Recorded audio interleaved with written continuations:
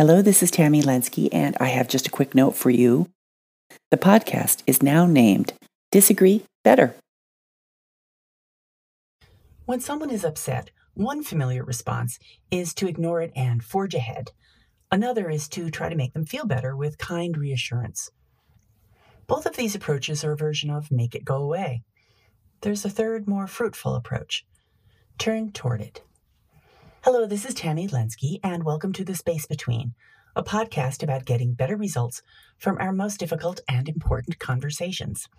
The space between refers to the figurative terrain between them and us, between where we are and where we want to be, maybe even between who we are and who we want to be when we're in a difficult conversation. And this episode is how to be truly helpful when someone is upset. It's a considerably expanded and updated version of an episode I originally published in 2017.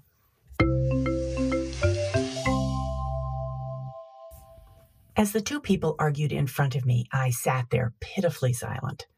I opened my mouth to speak several times, but nothing came out. I just couldn't figure out what to say. Out of the corner of my eye, I could see movement from my mediation coach, sitting far off to the right. She was looking at me intently, and that look clearly conveyed, "Do something."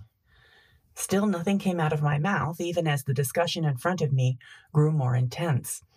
And the more I couldn't come up with the right words, the more frustrated and ashamed I grew with myself, leaving me more wordless than the moment before.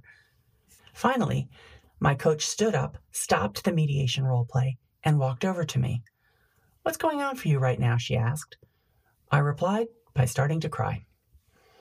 It was 1997, and I was in my last term as a mediation student. I'd earned my doctorate a few years before and had returned to school for an additional year to study mediation. The mediation I was mangling so badly should have been well within my ability by that last term. My mediation teacher, Alice, whom I so wanted to impress with my skill and prowess, was my coach that day. A few minutes later, I sat in Alice's office, crying, and feeling embarrassed about crying, making me cry more. I was a college vice president at the time, used to shouldering a lot in a day, and not one much given to crying. "I thought I was a capable person," I said, "but I can't mediate my way out of a cardboard box." More tears. Alice sat there quietly, doling out the occasional tissue. Her compassion was palpable, her attention fully on me. But she wasn't doing what I expected. Alice was quite noticeably not trying to make me feel better. There was no, "It's only a momentary rough spot," or "You're just having a bad day." There was no, "Don't worry, you're a good mediator," or "Even good mediators can get stuck." I wanted those kinds of reassurances rather desperately, particularly from someone like Alice. Didn't I? But Alice didn't fall into the dismissive positivity trap. Psychologist Whitney Goodman coined the terms dismissive positivity and toxic positivity to describe the problem with empty, well-intended reassurance. Dismissive positivity is reassurance that's mismatched with the other person's needs or situation. It implies that they just need to shift their attitude. Says Goodman, quote, "Positivity becomes toxic or dismissive when we don't leave space for validation or understanding. This usually happens when we move into positivity too quickly. We might completely bulldoze through someone's internal experience and force them into this place of sunshine and rainbows." End quote.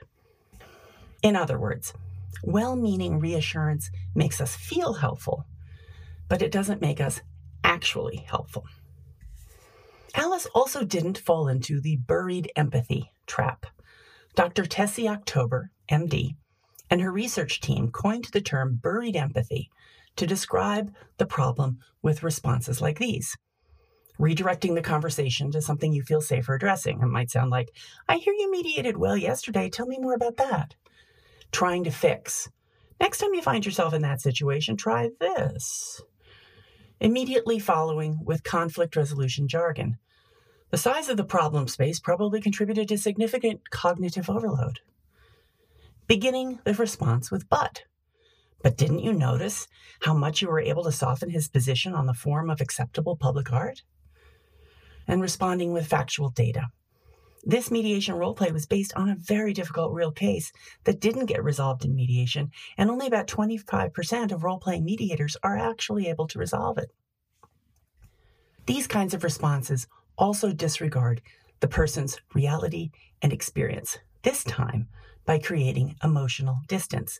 Buried empathy is empathy that is felt but ignored, sometimes in the name of professionalism or efficiency.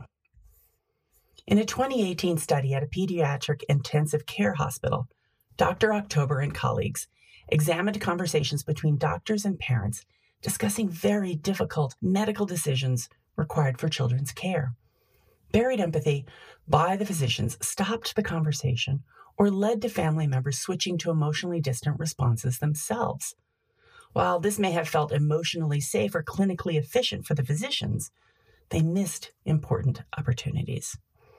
When physicians unburied their empathy, reported Dr. October, quote, families tended to answer in ways that revealed their hopes and dreams for the patient, expressed gratitude, agreed with care advice, or expressed mourning, information that deepened the conversation and often offered critical information for making shared decisions about a patient's care, end quote. Dismissive positivity and buried empathy have something in common. They turn away from suffering. Sometimes we turn away from suffering out of our own discomfort, sometimes because we feel helpless, sometimes because we fear we'll open the floodgates and not know how to close them again. Sometimes we do it out of habit, drilled into us by our professions or families. Whatever the reason, turning away from suffering leaves the sufferer out in the cold. There are so few people in our day who take the time to understand, acknowledge, and turn toward our suffering. What could it be like if we were some of those few who brought others that gift? Alice was one of those few.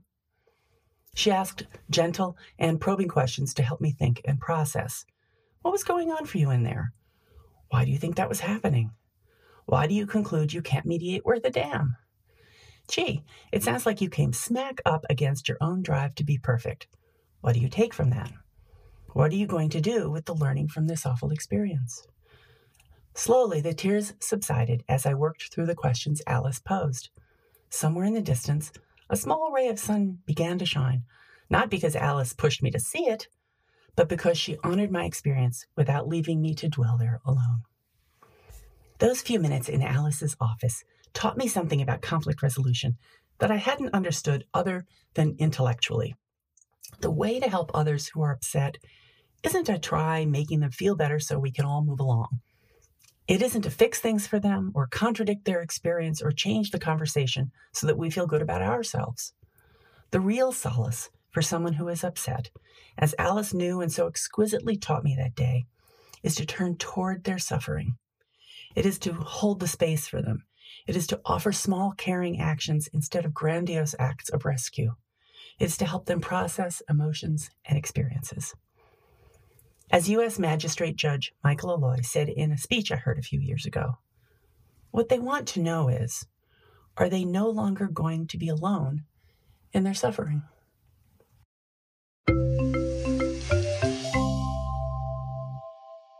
Thank you for listening. If you've been enjoying this free podcast, will you help spread the word? It's easy. Just text or email one person to tell them you enjoy this podcast and think they might too. The URL to give them is tammylensky.com/podcast.